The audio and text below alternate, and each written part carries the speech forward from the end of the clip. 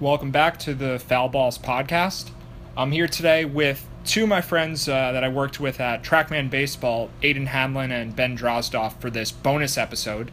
We're going to talk for a little bit longer than usual, longer than Greg and I usually talk, about some of the main issues that a lot of DFS players seem to have, especially the RotoPros subscribers recently, some things that have come up in conversation a lot. So just want to get some more expertise here and address some of the common issues that we talk about. And this is just a pretty good baseball conversation overall. It's rare that you get people all in the same room for this long who have a really good understanding of philosophy of sports, not just the players and the stats and everything, but a unique and I think really well-calibrated way of thinking about stuff. So I think this is a pretty good discussion, and I hope you guys sit through the entire thing because it's kind of long, but I think it's really insightful. So here we go. All right, let's start it up. All right, guys. We are in the middle of the Indians' awesome win streak. They're up 1-0 in the fifth inning as we start this recording, going for 20 wins in a row. And I guess let's just talk about, I don't know, what sort of stuff do you think overcomes a team, or I guess if anything? Like what's going on with the Indians? Is it anything more than just random variance? Like how do you explain when a team wins this much? Can it be all luck, or is there some sort of something else going on? It's destiny, Matt. It's fate. No, it's just fate. No, I mean I don't know. I think it has to be like mostly randomness, right? I mean, obviously it's not a pure coin flip. Like the Indians are a good baseball team, and they played a lot of not so good baseball teams on this streak. So, even if it's a weighted coin, even if it's a coin that has a 70% chance of getting heads, like it would just take a lot of randomness for a string of 20 heads in a row. I think the only other thing you could possibly attribute it to is like if you believe in the hot hands effect. I personally don't think the evidence is strong enough to believe it, but if you did believe that, then there would be some like kind of chained probability there. That's where you have dependencies on past games. All right, what about you, Aiden? Do you put any weight into there possibly being some sort of confidence boost or something like that makes the Indians more likely to win than you would expect just based on the sheer quality of the baseball team and their opponents? Nope. Just no. Yeah, I don't know. I mean, yeah, no. do you want to elaborate?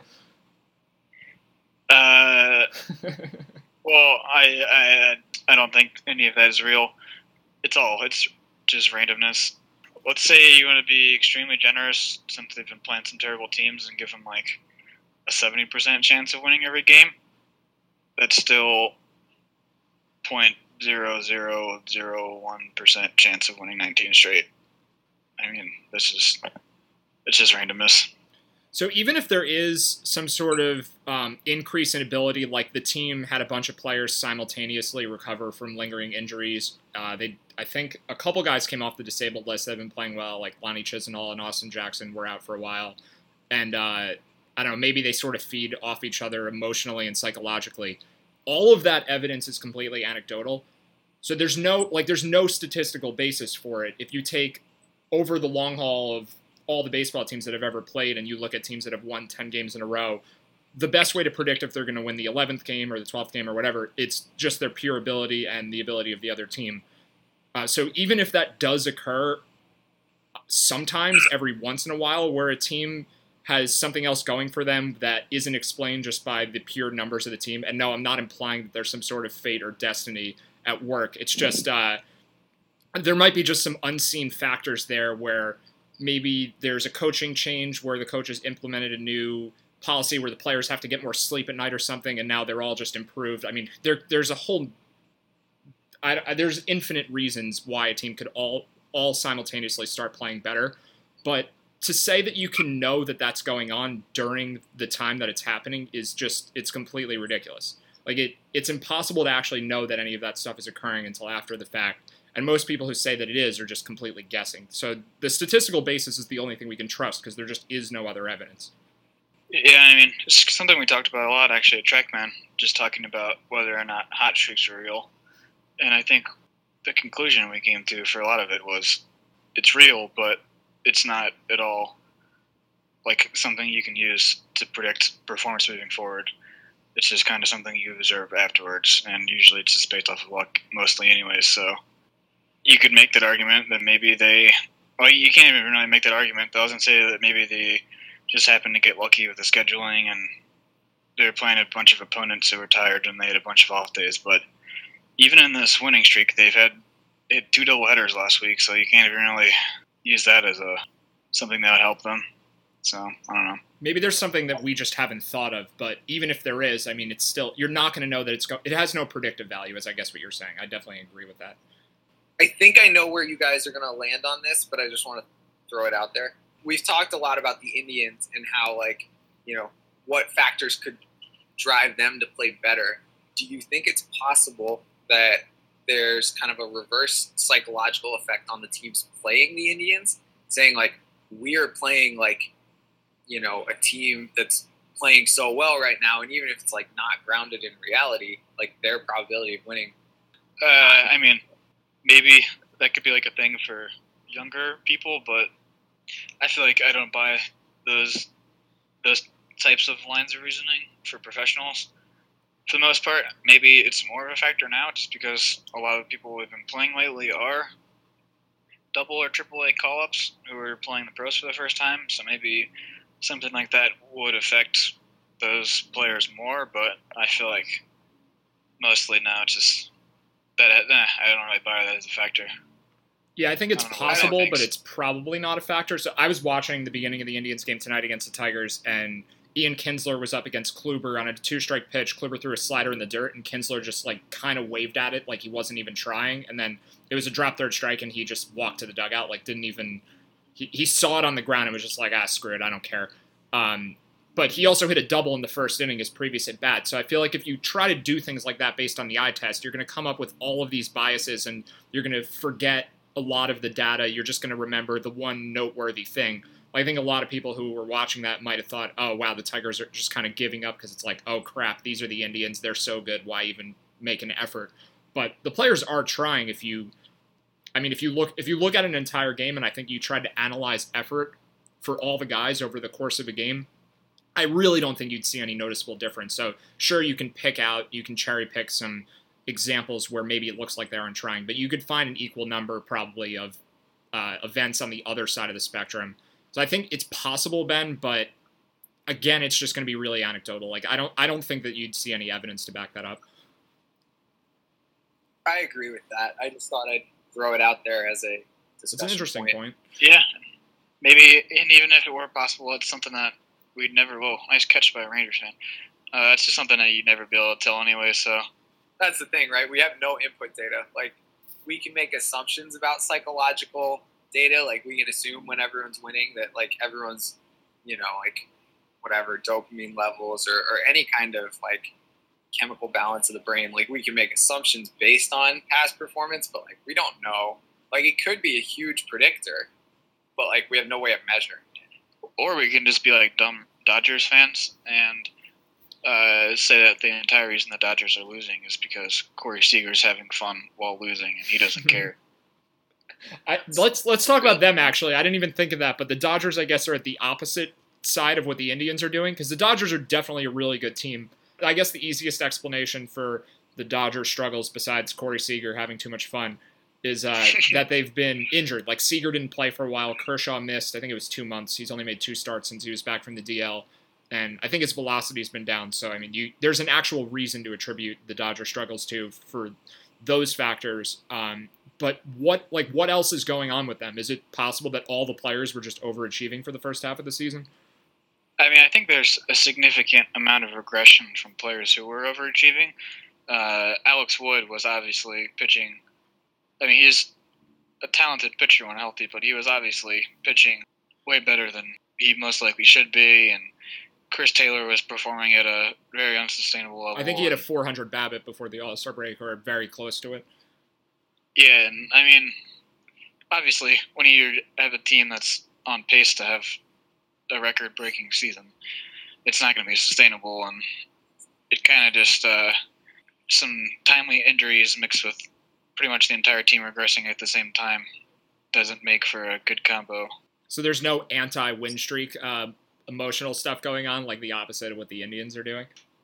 I mean, I'd say I still tend to err on the side of not believing that's really a major factor or really a factor at all. I guess I'd buy those factors being more prevalent in the losing streak, just because I don't know. It's pretty easy to tell when players are struggling, and if someone's got like a 0 for 25 streak, that they're visibly pissed off on the field, and I can see how that could more easily get in someone's head and affect their performance. But I still feel like most of these guys are professionals, and it's really not that big of a factor. Yeah, I've always thought cold streaks are more predictive than hot streaks. I think that there's some statistical basis for it, but just intuitively it makes more sense that like cold streaks can be explained by injuries or some sort of mechanical flaw or something like that. Hot streaks don't really have that. Yeah. Like Tom Tango showed that too. Like Tom Tango showed that I think a cold streak is like 2 or 3 times as big of a statistical impact than a hot streak. Hot streaks is minimal, which means a cold streak, but it's less minimal. I also I think it's possible that it could compound a little bit if everyone on the team were to be struggling at the same time. And I don't really know what it's like in the clubhouse there, but I mean, I wouldn't imagine most of these guys are too upset when they still have the best record in the league and really haven't had much to play for in a while. I can't imagine it's getting to them too much, but I also think you're like kind of like psychologically, the amount of room you have to kind of move in either direction, like you have a lot more room to kind of go down than you do up. Like if you're at the major league level and like you play well enough to have a job every day, like your psychological like status has to be like on point almost all the time, right? Like the idea that you have kind of room to be more prepared or more focused during a hot streak, like I just don't think, like I think you kind of hit your ceiling. It makes sense that you have like a lower floor of, wow, things are really going poorly. I'm kind of in my own head for the first time. So I think it's just like you have more room to go down than you do up, which I think is another kind of reason why I could more buy cold streaks. That's kind of something I was trying to touch on earlier too, and just that I think some of that will get weeded out just by, I think if there's someone who has significant mental issues, that in general that'll pop up in the minors and prevent them from ever getting to the pros. Oh yeah, that's definitely a good point. You're not gonna see someone like, I don't know. I mean, even Brandon Marshall still has obviously had a ton of success, but it's not gonna have someone in the pros who has like significant mental issues that's causing them to. There's definitely a survivorship bias there, like a player who is susceptible to having some sort of mental breakdown whenever they're in a slump. Yeah, they're not going to be in the majors most likely. There are some exceptions, sure, but you don't see that a lot in professional athletes. But I think it's interesting what Ben was saying too, that I think what you're describing is that player production in professional sports is not normally distributed. You're talking about the elite performers in the world, and they're playing at the best of their ability. They're not playing at like 50% of their ability where they're in the middle of their own spectrum. They're playing as well as they can possibly play most of the time. Otherwise, they wouldn't be a professional athlete. So there's way more room to fall than there is to rise. I mean, they're all the way at the top already. So I think that's definitely a good point. I think it's something people don't realize, and I guess that's why the Tom Tango analysis, those statistical studies will always show that cold streaks are more reliable and more sustainable than hot streaks just because there's more room for them. Yeah, and like, I mean, even from a physical perspective, if a pitcher's throwing 2 miles an hour slower, they're probably hurt. They're probably like, maybe it's an age thing. You're much more likely to lose 2 miles an hour than you are to pick up 2 miles an hour. And it's the same general idea. Like, if you had room to pick up 2 miles an hour, you most likely wouldn't be in the big leagues. Like, you have to essentially be maxed out to be at the big leagues. So. Yeah, and I think that's something that is actually that people in baseball today are just generally struggling to deal with, in that it's been pretty well documented that the whole peak age of players is like 27 to 28 is like a bullshit idea, and that's not really true. But people still seem to think like oh, look, Francisco Lindor's awesome, but he's going to keep getting better because he's only 24. Even though most data nowadays says, nope, he's probably peaked right now, and this is the best he's ever going to be, especially with pitchers, obviously, because most of those guys are coming up and throwing as hard as they ever will, and you shouldn't expect that to continue to improve. And well, there's also just people... there's a very unnatural aging curve for pitchers compared to hitters. Like hitters normally have a pretty regular aging curve based on what you'd see in other sports, where a rookie or a second-year player isn't at his peak yet, with some exceptions. Like Lindor is dramatically overachieving relative to what he was expected to do coming out of the minors. So to expect him to keep climbing is a little ridiculous. But for most hitters, I think they do age pretty normally. For pitchers, though, yeah, it's like their peak it can be all over the place. But for the most part, it does seem like it's right at the beginning of their career. Yeah, and obviously pitchers are going to be much more unpredictable. But I still think that just the general baseball fan right now still has a warped idea of how hitters are going to age. And while they are more predictable, I mean, most hitters are showing that they're going to peak younger in their career. This is something actually that I had briefly talked about with Ben earlier in the year, and that I was saying that this was going to be Aaron Judge's career year right now, and he was questioning that this would be his career year, and I'd be willing to bet that he does not ever top his 2017 WAR. Yeah, probably not. I mean, I'd guess that he can plateau and keep up this or something close to this level of production for a while, maybe with some valleys in that production. But yeah, to expect him to just continue to progress and get better off of this season is a little absurd. Which, not something that Ben necessarily, I would imagine, would not bet on, but I would be willing to guess that a lot of the just like more casual Yankees fans are going to go into next year thinking that, Aaron Judge is going to continue to put up these insane numbers and improve on them because, hey, he's only 25. Yeah, I mean, I think the idea that it also, like, the age curve is like a grossly oversimplified concept. To think that the aging curve is going to apply to somebody who had, a 5-win season as a 25-year-old, the same as it will someone who had a 1-win season is kind of laughable, right? Like, they basically, I mean, how you aggregate it is you take every player and see, like, all right, how have they aged? But, like, even if on average players get better from age 25 to 26, which honestly I don't have it in front of me, I don't know if they do. Like the idea that, I mean, there's also a lot of simple regression built into, like, somebody who had a 5-win season is not likely to put up another 5-win season just off of regression, right? So, like, I think combining the two ideas, it definitely indicates that players who have, like, really good seasons really young are not likely to get better. Like, even Mike Trout, like, he certainly hasn't gotten worse, right? But, like, if you put up a 10-win season, at some level you almost can't get better, and Trout hasn't. And he's still awesome. He's still the best player in baseball.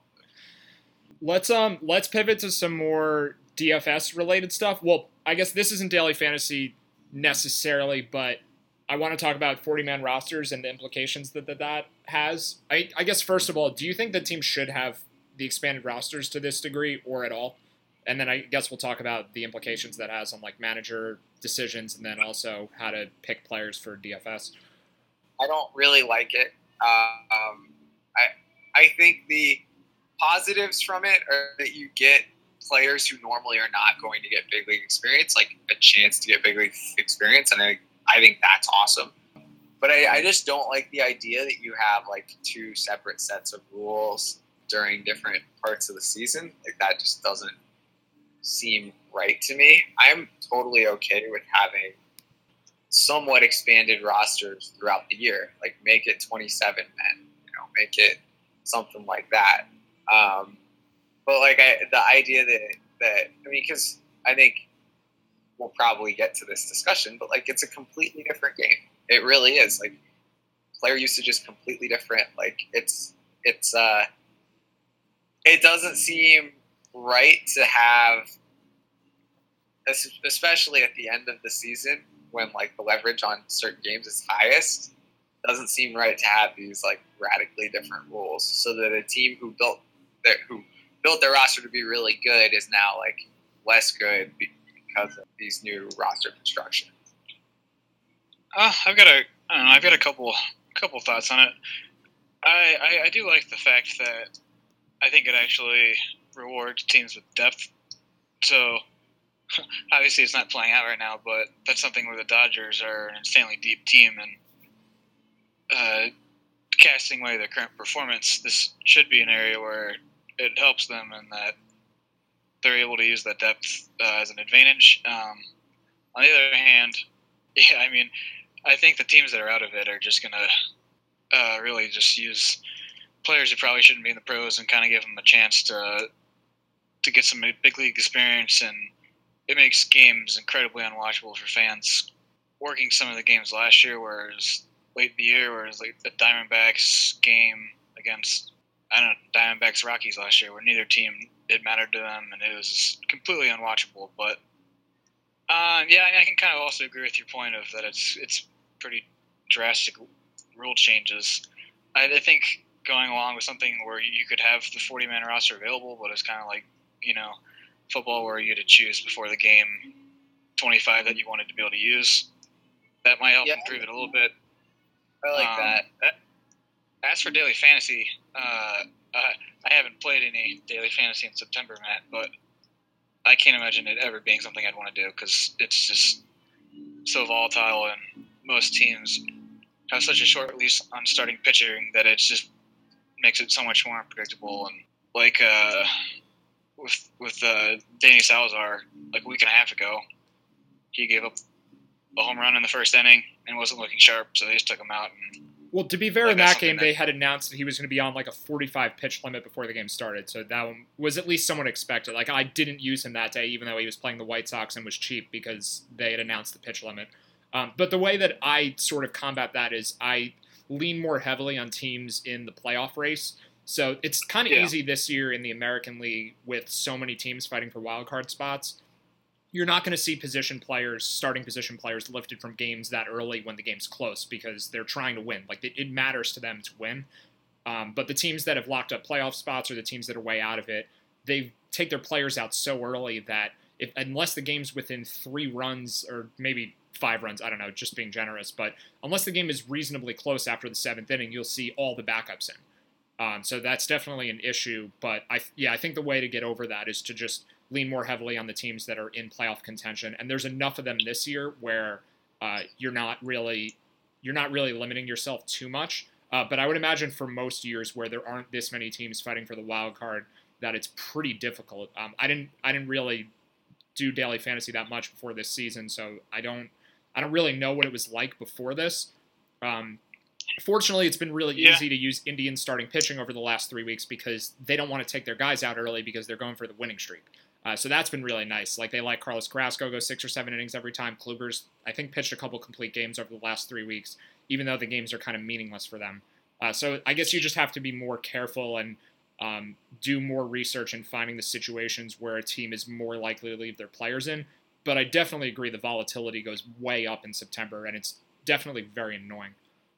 Yeah, so I guess, it's actually just thinking that as you're talking, it kind of just reminds me of like playing fantasy in week 17 for football, where I guess it could create some more opportunities if you're going to do more research and just kind of pick those good matchups where you really think it's going to be a close game. So the teams are going to be more inclined to keep their players in, and if you actually do the research, you could give yourself a better situation than you'd normally find. I'd just say it takes a lot more work to go into those matchups. It's also an awesome time of year for prospect nerds like us, where we actually know the players that are coming up and contributing for teams. Like Ozzie Albies is sort of well known, but he's been batting in the 2-hole for the Braves for a few weeks, and he's young enough they're not going to just take him out of games when the game's out of hand. So guys like that, or Jordan Leplow on the Pirates, or I guess any of the teams that are in playoff contention, there's a ton of them that have prospects, but it's cool that we at least know the prospects to have this advantage, because I think most people who play daily fantasy, like the true experts in the DFS world, they're doing everything with computer algorithms, so they don't actually know who these players are. And that feel that you kind of need to have to know how managers will operate with those guys. I think all that goes against the people that are usually the best in the world at playing daily fantasy. They're at kind of a, I won't say disadvantage, but they have less of an advantage in September because I think that they're computer experts first and baseball fans second, or maybe not even baseball fans at all, and they don't know who these players are. Yeah, it's definitely an interesting point, and I'd say the projection systems are still much worse at projecting young players and prospects. And actually, I think that creates another interesting point, and that you're talking about a lot of the experts, and I would imagine, I don't know if this is true or not, but I would imagine in September, a lot of the experts are moving on to football.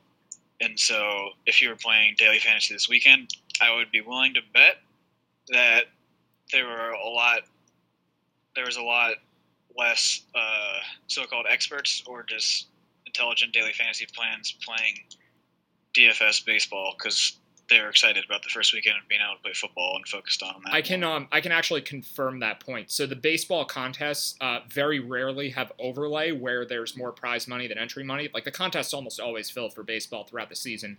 But this week, particularly this weekend, there was a ton of overlay where people just didn't play in the baseball tournaments. And that was with DraftKings lowering the prize pools and making having fewer entrants per contest. They were trying to combat people switching over to football, and it still didn't really matter. There was still a ton of extra money in those tournaments.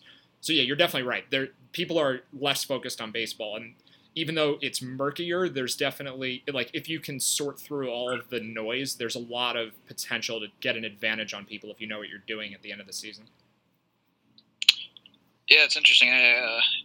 I don't remember the last time I saw overlay on any DraftKings contest, so. There was an $8 tournament with 1,400 people that I think ended up only filling 800 people on Sunday afternoon. Dang. That happens a lot still on Yahoo. I still recommend Yahoo Daily Fantasy because there's crazy overlay every week. I always forget about that, and every time I hear about Yahoo, it's someone telling me that there's overlay on it. Yeah, I know. That's definitely something that people should check out more because it's it's the third wheel, and I think most people just play DraftKings or FanDuel at this point and don't even realize Yahoo has DFS. Yeah, I was doing one of their big tournaments last night, and I think it was 70% full. Yeah, that's wild. So. All right, let's see. What should we move on to next? So I don't think that we've talked about this before because we've done a few of these podcasts, but I've gotten frustrated a lot with average exit velocity being quoted as a stat, and it's just really misleading. So can you guys sort of weigh in on what you think would be a better way to tell a casual fan how hard someone hits the ball, like a way that's better than just saying, here's their raw average output for the average of all their exit velocities? He gone. Who's gonna go? It's hard. We don't have video up, so I can't point to you guys. Oh right, I have video. Sorry, Ben. I'll let you start because I just got distracted by Marco Gonzalez. Your boy Marco Gonzalez got a strikeout, or he got pulled from the game. I wouldn't call him my boy because he's not very good, but he did get a strikeout. Oh yay! And then Jeff Bannister got ejected. What's that for? Well, I haven't seen that yet on the stream, but he's arguing. Oh, sorry, I spoiled it for you. Did he get ejected? It says on the MLB app that he got ejected. Are you the guy who just spoils yes, everything? That's exactly what I am. That doesn't surprise me even a little bit. Well, if he did just get ejected, that was the calmest ejection ever. Well, it was that then because it says it on the MLB app. Well, I love spoiling the games wrong, for people. Matt. I mean, it's usually not wrong. It might be wrong sometimes. I don't think it's wrong. Hold on, real quick. Can I highlight my favorite baseball moment of the year? Okay. When I noticed that when I pulled up Game Day a month ago or whatever, and who was it? The catcher was playing. Travis d'Arnaud. Oh, when he was playing all the different positions? And I saw second base, third base, second base, third base, second base, third base, and I was like, that's a funny Game Day error. Do you know that Anthony Rizzo now has second base eligibility in season-long leagues from the bunting formation? Wow, that's terrible. Yeah, I have him in our TrackMan league, and I can play him at second now. That's a joke. Yeah, that's terrible. No, it's great. Well, it's great value for you. It's Yeah. terrible that the Although I do fantasy- already have Jose Altuve and Robinson Cano, so it's sort of useless. But I just like it. I like that it exists. That's absurd. It That's like definitely that's is. actually absurd. There's always a second base. Anyway, I if we want to go back to exit velocity, Let's go back. I tend to think percentiles are the better play here. I mean, to me, you break it up like obviously you can take the median, you can take like 90th percentile, like basically like get an idea of like, you know, when this hitter connects, like how hard does it go? When, you know, like on his like not average, but like on his median ball, like how fast does it go? And like to me, the lower quantiles don't really matter because like I don't know, it doesn't matter if Giancarlo Stanton's 10th percentile exit velocity is like 60 miles an hour because like it was clearly a mishit, right? Like, and his mishits aren't better than anyone else's. So I don't know. I think focusing on like where are their like top ends and like how quickly does it degrade gives you a lot more information about like what their contact quality profile looks like. Yeah, I think what's hard is you need multiple metrics here. Like, you can't break this down into one number. Like, if you had, I think you could maybe do two metrics where you did something like barrel percentage, which I think is sort of what you were alluding to, where it's percentage of the time that the guy squares it up and hits it over 95 miles per hour on a line drive or like a high line drive or whatever. But you'd also need to know the peak. Like, you don't want to just know. It would make it seem like Alex Avila and Aaron Judge are the same hitter because they have similar barrel percentages. Like, when one guy connects, it's going way harder than the other. So you can't, like, is there a way to just reduce it to one number, or is that not even possible to get a complete understanding of what's going on? I hate barrel. I'm just going to throw that out there. I was just going to say, Matt, that is exactly what I was going to say, in that I think one dumb thing that people do is try to look at, like, I hate when people say, if you could look at one stat, which would you look at? Because why would you possibly do that? Like, why would you want to limit the amount of data and information you're looking at? And so I think I just hate when people like talk about how they use only like average exit velocity for a player, as in like, oh, Mark Trumbo's really good because he's 8th in MLB in average exit velocity. It's like, okay, I mean that's good, but you need to put that in context of so much more. Right, that doesn't account for all the times that he doesn't make contact with the ball. That's definitely the biggest problem there. Yeah, and it's great that Mark Trumbo can hit a ball really hard when he pops it up, but like, just saying, yeah, I mean, raw. Just I agree with your initial point that people who use just raw exit velocity are completely abusing these new stats, and people are putting way too much stock into just saying like, just looking at raw exit velocity and. Well, and going on Ben said, just looking at barrel percentage, which... Oh, yeah, Ben, what's your gripe with barrel percentage? It's just, I think it's dumb whenever you arbitrarily introduce a cutoff. That's true. The method that I suggested was just like, basically, instead of looking at one number, like, instead of looking at average, and first of all, like, don't use average because it's going to get pulled, you know, in this case, down, because, like, the skew is always going to be the left. Like, you can only hit a ball so hard. Like, physically, you can only hit a ball so hard. But, like, you can get this crazy, you know, like, soft hit that, like, happens to register on the TrackMan that's, like, 35 miles an hour, and that's going to, like, tank your average. But it's not really going to touch your median, right? So I guess, like, that's why I prefer kind of the percentile approach. But I honestly think, like, if you want to look at – I mean, I fully agree with Aiden that, like, the idea that people need to simplify down to one number is just like absurd. Like, why would you limit the amount of information you're going to use? But like, I think one that's good is just basically expected value of the ball in play, because like it takes in the angle, it takes in the exit velocity, and then like the horizontal angle as well. And basically says like, all right, you know, given that this ball is, you know, a fly out 70% of the time, a single 20% of the time, and so on, like, you can get basically an expected value of that baseball. And I think that's a pretty good thing. like I know Andrew Perpetua does stuff with that. Like that's who I was going to bring up. He's got a great thing going at xstats.org. Yeah, and I mean, I think you have to like look at it as a descriptive stat and not a predictive stat, which I think is equally important to the like how do we interact with statistics in general, like making the assumption that because this player has the highest, xwOBA or whatever, he's going to have the best xwOBA going forward is like not necessarily the right takeaway. Like you have to look at like how predictive the stat is.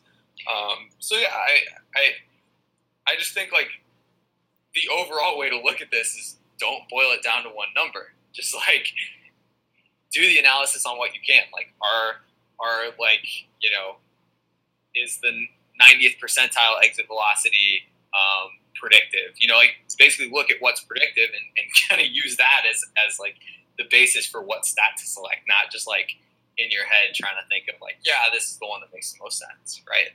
Well, if you are only going to look at these new stats, I think one of the cool things are those charts where it'll show every ball that the batters hit and give you the exit velocity and the angle. So if you are going to briefly look at something and try to come up with the conclusion, that's a lot more useful than just looking at average numbers. But obviously still, I just think that people are getting way too into it because it's just new and cool stats, and so people are just putting too much faith into it or overweighting it just in regards to a lot of the older data we have, just because it's not as new and not as fun as looking at some of these new things, and so they kind of just overweight that in their minds when evaluating everything together. Yeah, we're definitely in absolute agreement here that one number is bad, but it also is certainly true that most people either don't have time to look at a whole bunch of different numbers together, or they prefer, it's just human nature to want to see something simplified. So the fact is we do have to deal with explaining things to people who are trying to say what's the one number that describes what's going on. So even though we definitely agree that that's the wrong way to do it, or it's the least efficient way to do it, people are always going to do it that way. People are always going to try to analyze things with one statement or one number or one fact about it. So if we do have to deal with that, then something like xwOBA, as long as you realize that it's mostly descriptive, something like xwOBA or xWRC plus that tells you what those stats should have been based on the balls in play and all of that, it basically combines all of the factors that we're talking about. At least those numbers kind of get you close, but there's still so many problems with them, and there's obviously tons of problems just going by average exit velocity or average launch angle or anything independently. But at least we have some stats that aren't terrible in that regard. They're just there's a lot better ways to do it. Right. I think this analytics culture, like the sabermetrics culture that has kind of like popped up over the last 15 years is accustomed to seeing the one number because like Bill James and like everyone at Fangraphs and like basically all the work that has been done has consolidated everything to one number. Like wOBA is the one number that like measures offensive production. Like WAR is the one number that measures like basically overall impact, right? I think because people are used to that's the way it's been done, that's just what's like expected going forward with any new analysis. I think it's a huge problem. Is like you're not gonna always be able to do that. You're gonna lose a lot of information on the way. Like Matt, you said, like if I want to know what's going on with just one number, then what do I use? Well, the answer is you're not going to know what's going on. Like, I don't know. It's obviously what you said, Matt, is obviously going to be true with everything in life, and especially with baseball. I mean, if you're just going to go in and try to play a little daily fantasy, it's not like you have time to go spend an hour looking at the full profile of all the batters and pitchers. I guess I would just caution, if you have one thing to look at, I still probably at this point wouldn't even, if I had limited time, even go look at the exit velocity data and some of these newer stats. Because I have been reading less this year about baseball, but I still haven't seen any really studies that showed that strong of a correlation between exit velocity and most stats. obviously, someone like Judge, who can hit the ball harder than everyone else in the league, is going to have a higher ceiling than other players, especially on a one-game basis. But I don't know. That's just not something that if I only had like 2 minutes to go make a quick evaluation on like a group of players, I wouldn't pull up their like expected anything off of their expected exit velocity, I guess. Yeah, you'd probably just be better off using their raw output, like their WRC plus or their WOBA or even their OPS or something like that. If you're trying to get a complete picture, it's better to just use a descriptive metric, probably. Yeah, no, I mean, in the future, if there's a stat that can work this new stuff into it and help improve, then yeah, definitely use that in the future. But I guess at this point, my main point is just I think people are over ambitious with their use of these stats because they're newer and more fun to look at. It depends. Are you gonna use it as a descriptive stat to say like who is good, or are you trying to find what's predictive to like make the best decision in daily fantasy? Like, if you want something that's predictive, then essentially what you would need. I mean, I know I saw an article last year about Steamer working in exit velocity to their projections, both for hitters and pitchers. And I think like if you want something that's predictive, use something that's already predictive that's going to fold that kind of information in. Now, obviously, the overhead cost to like building something predictive, if you don't know how to do it, and even if you do know how to do it, is huge. So it's really all about finding like the good public projections. And there are ways to evaluate those. Like you can look at the preseason Steamer projections for this year, last year, and see like how well did they perform? How well did Zips perform? How well did Pacoda perform? Like you can do that and like evaluate that way, like which projection is best to use, or like what combination of weights of projections is best to use. That's what I would spend my time on, not looking at anything descriptive. Like to me, it doesn't even matter if I understand it, as long as I have like a good performing model. Like I don't need to explain why I'm playing this player, like if it's because his exit velocity is good or his contact percentage is good, but like if in aggregation it ends up with a good prediction, I'm going to use that. That's sort of similar to a methodology that I use for picking players, where it doesn't matter what the combination factors are as long as you know the full effect. So something, I don't think we've talked about this before, but I use the Vegas line movement to find out where the sharp money is, like what all the pros in Vegas are doing to figure out what teams to use, because I don't trust my own intuitions enough to just go purely on that. And there are flaws in any projection model. There's always some sort of recent data that they may not be accounting for or over accounting for. So I always want to see what the pros in Vegas are betting on to help inform my decision.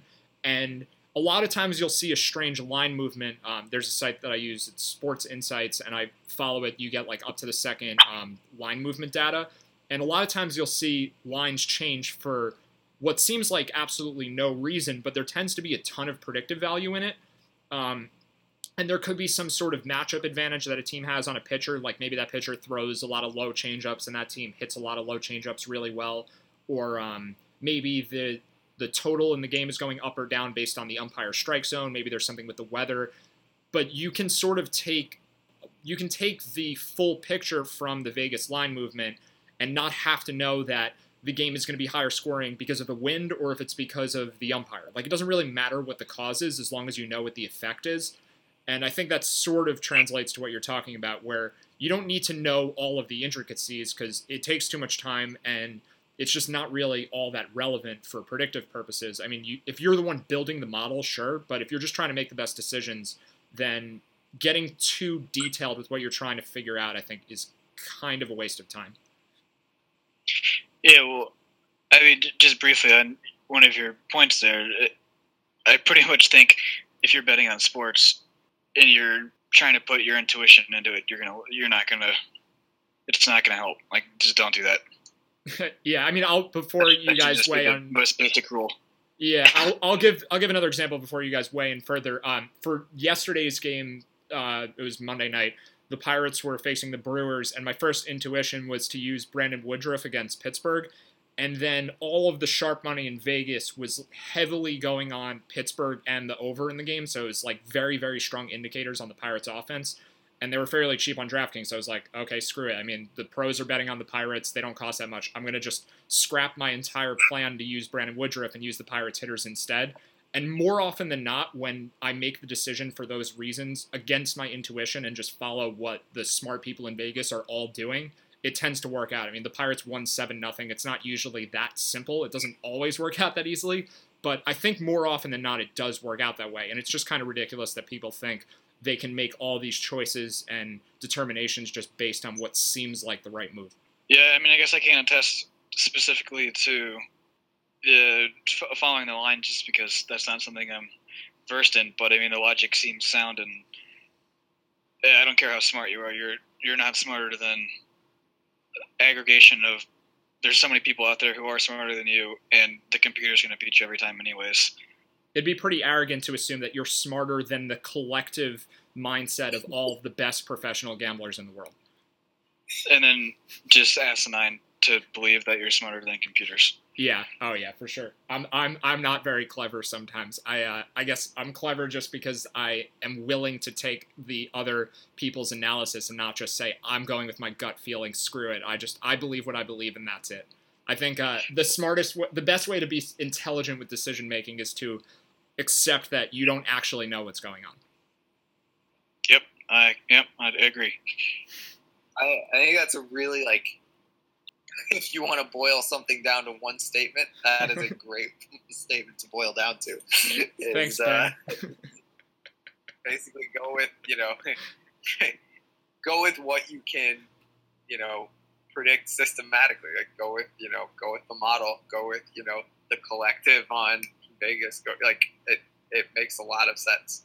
Like the idea that you can just beat it really doing much of anything other than building a very complex model is ridiculous. Yeah, I mean, I think that's a pretty good rule for life in general. Just even if you best gambling or sports, I pretty much your opinion's never gonna be the opinions of the aggregation of every single other person. Like, yeah, there are going to be some outliers that people might try to say like justifies them thinking they're smarter than the aggregation of everyone else, but those are just outliers. In general, that's not going to hold true.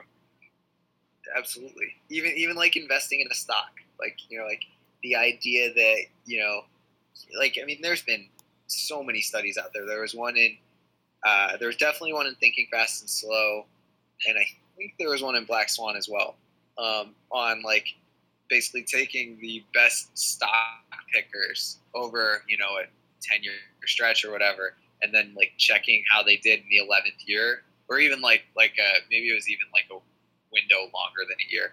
But basically like that 10-year stretch offered absolutely zero predictive value on like how they did going forward. And it's like, the idea that someone would be like, yeah, I saw Tesla coming, or like, I see this next company coming. It's like, well, you're probably just guessing, and your intuition is probably just as good as a guess. So now we have two statements from the last two podcasts that we wrapped up with. We don't know anything, trust the aggregate, and bunts are bad. Or those are two universally true statements? Oh, absolutely. Man, bunts are always good. We need to get Terrence in on the next podcast. We got to get hit and run talk and small ball and productive outs. We haven't talked about that stuff in a while.